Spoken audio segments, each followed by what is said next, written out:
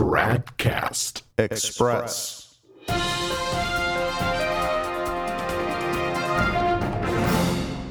Tradcast Express, it's Monday, August 8th, 2022. Folks, I have to apologize. I did not realize until today that it's already been over 20 days since the last podcast. Not that there isn't anything to talk about. No, we're definitely not running out of content. It's just that I've been working on the big new Tradcast 33 and was really hoping to have that done by now. But as always, things are taking longer than they should, and so I figured I've definitely got to publish something today. And so here we are with Tradcast Express number 159. So, what are we going to start with? Might as well make it everybody's favorite, Jorge Bergoglio, the Frankster.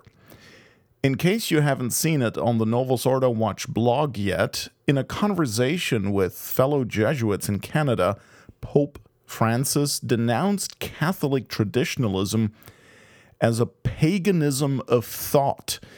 And of course, if there's one man in Vatican City opposed to paganism, it's Jorge Bergoglio, right? Yeah, not so much. All I'm going to say is Pachamama.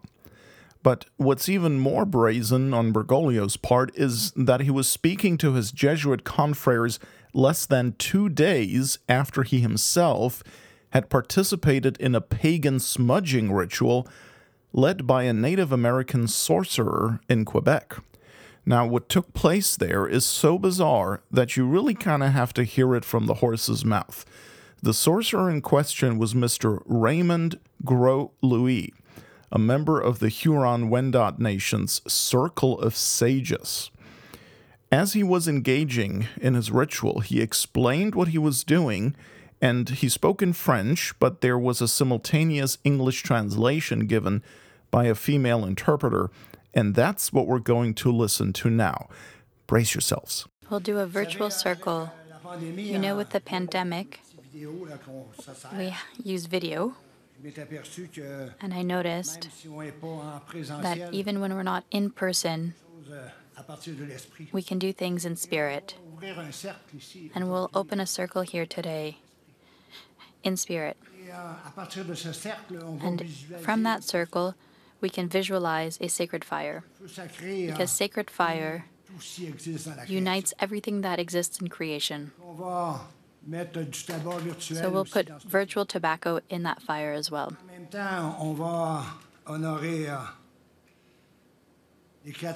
we will honor earth, wind, water, and fire.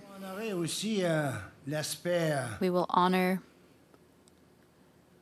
the mineral aspect, the vegetable aspect, and the human aspect.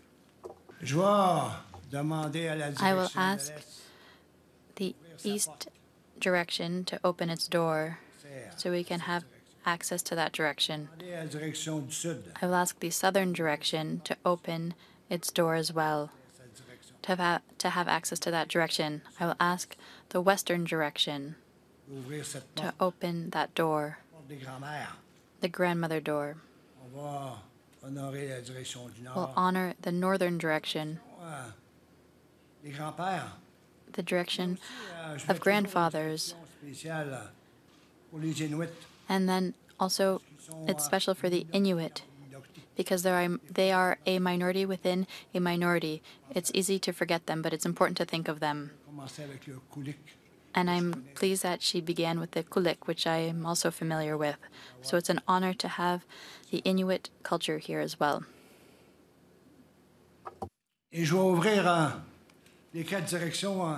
I'll open the 4 directions. I will whistle 4 times. This is a wild turkey bone I've had for about 20 years, and I use it in my ceremonies. And before I do that, I'd like for you to put your hands on your heart, each one of you. The heart can be like a talking stick, but that's where the Creator put wisdom in humans. And we often need to remind ourselves of this. It's an important gesture to connect ourselves with that wisdom.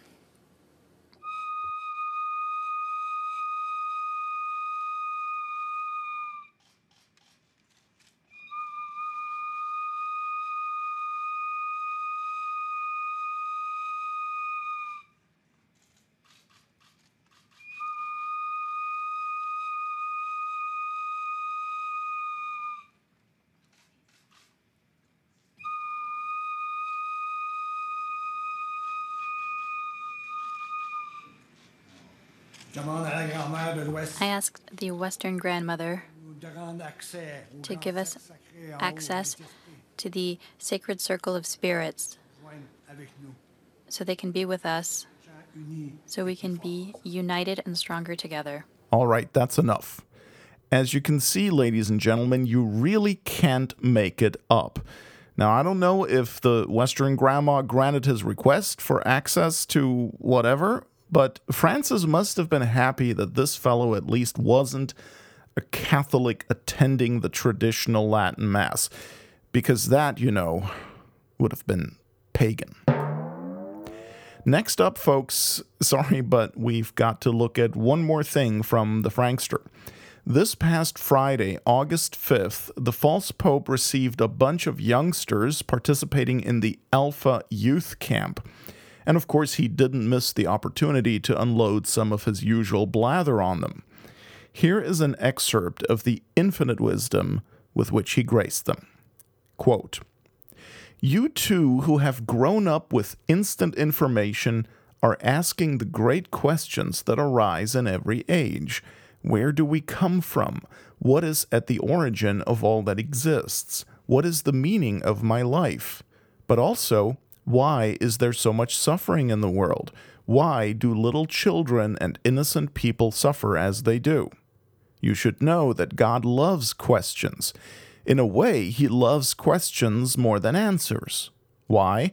Obviously, because the answers are closed, while the questions are open.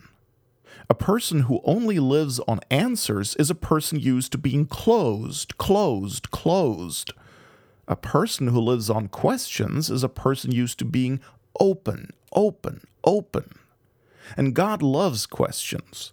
Jesus asked the first two young people who followed him one day on the banks of the Jordan, "What are you looking for?" A question. Everybody should ask that question. What am I looking for? If you ask that question, it means that you are young, even if you are 80 years old. If you don't ask it, you are old, even if you are only 20. Am I right? Unquote. This is typical Novus Ordo piffle. Now, here Francis confirms something that I'm pretty sure I've mentioned in a prior podcast, and that is that modernists love questions but hate answers. They love confusion and hate clarity. They love doubt and hate certainty. Their task is, unlike that of the precursor, to make straight paths crooked and to point away from God to man. To see how not only unacceptable but also foolish Francis' words are, just consider the purpose of asking questions. Any sincerely asked question, not rhetorical questions, of course, or questions asked for the sake of being polite or whatever, but any sincere question expresses a search for knowledge of some kind. You ask because you seek to know. And the whole point of asking is to receive answers. If I ask someone, where can I get something to drink?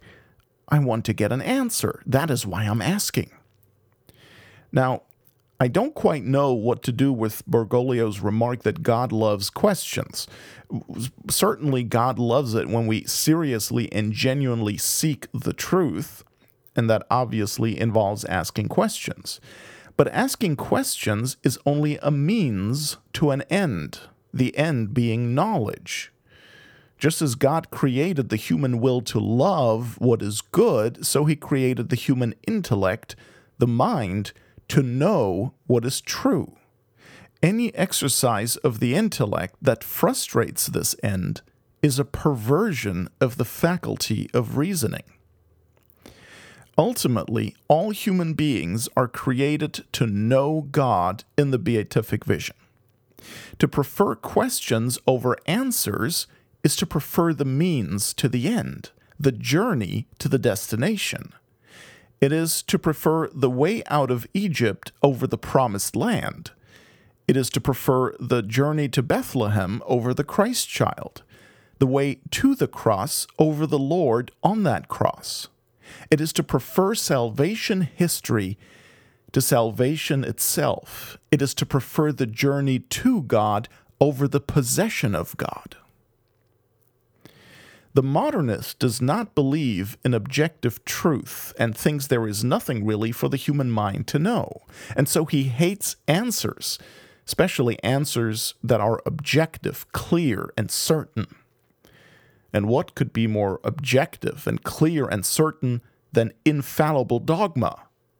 That is why modernists hate dogma, except, of course, their own dogma. Oh yes, they have their own dogma, even if they don't realize it, because the human mind was made for truth and it cannot escape dogma. See, even the modernist, who basically holds that nothing is objective or clear or certain, even he obviously believes that at least that much is objective, clear, and certain. So Pope Francis, as usual, spoke nonsense to these youngsters, and quite dangerous nonsense to boot. But answers are closed and questions are open. That's right. That's exactly why we seek answers to our questions, so our search for truth can be closed. See, there is nothing inherently great about being open. Francis makes it seem like open is good and closed is bad. Well, it all depends. If I'm trying to get out of a room, a door that is open is a good thing because it allows me to leave. But if I'm in my car standing at a stoplight and some creep shows up trying to get in, I want those doors to be closed. Now, as for the human mind, it is good for it to be open if it has not yet attained to truth. But even there, you want your mind only to be open for that which can help it attain to truth and not what can mislead it. And once you have attained to definitive truth, you want that mind to be closed, and I mean rigidly closed. Now, Francis said, quote, Jesus asked the first two young people who followed him one day on the banks of the Jordan, "What are you looking for?" unquote. And that's in St. John's Gospel, chapter 1, verse 38. Yes, our Lord did ask that, but he asked it because he wanted the two disciples to answer it. Not that he didn't know what they were looking for. He, being God, knew very well what was in their hearts, but he wanted them to express what was on their minds. And what do you know? The disciples did in fact answer our Lord's question, and they answered it right in the very same verse, verse 38. Their answer was itself in the form of a question. They said, "Rabbi, where dwellest thou?" Right? Where do you live? They wanted to know where our Lord was staying, and our Lord extended this beautiful invitation to them in verse 38, "Come and see." That is what he responded. The ultimate answer to humanity's questions is Jesus Christ. He is the way, the truth, and the life. Knowing him, being united to him, together with the Father and the Holy Ghost, is the final end of our existence, and he is also the means to that end, since without him we could not possibly obtain it. St. Paul writes in 1 Timothy 2:4 that God will have all men to be saved and to come to the knowledge of the truth. Yes, questions are fine because without them you cannot arrive at the answers. Knowledge of the truth, though, is the goal, not a perpetual inquiring. The words of our blessed Lord in St. Luke's Gospel, chapter 11, verse 52, could also be applied to Francis. Here's what our Lord said: "Woe to you lawyers, for you have taken away the key of knowledge. You yourselves have not entered in, and those that were entering in you have hindered." So this is quite a serious matter. See, he who does not know what he ought to know is ignorant, and he who seeks to know, but for one reason or another does not succeed in finding the truth, is to be pitied. But he who has arrived at the truth and then spurns it and tells others to do the same is evil. Tradcast Express is a production of Novus Ordo Watch. Check us out at tradcast.org, and if you like what we're doing, please consider making a tax-deductible contribution at novusordowatch.org/donate.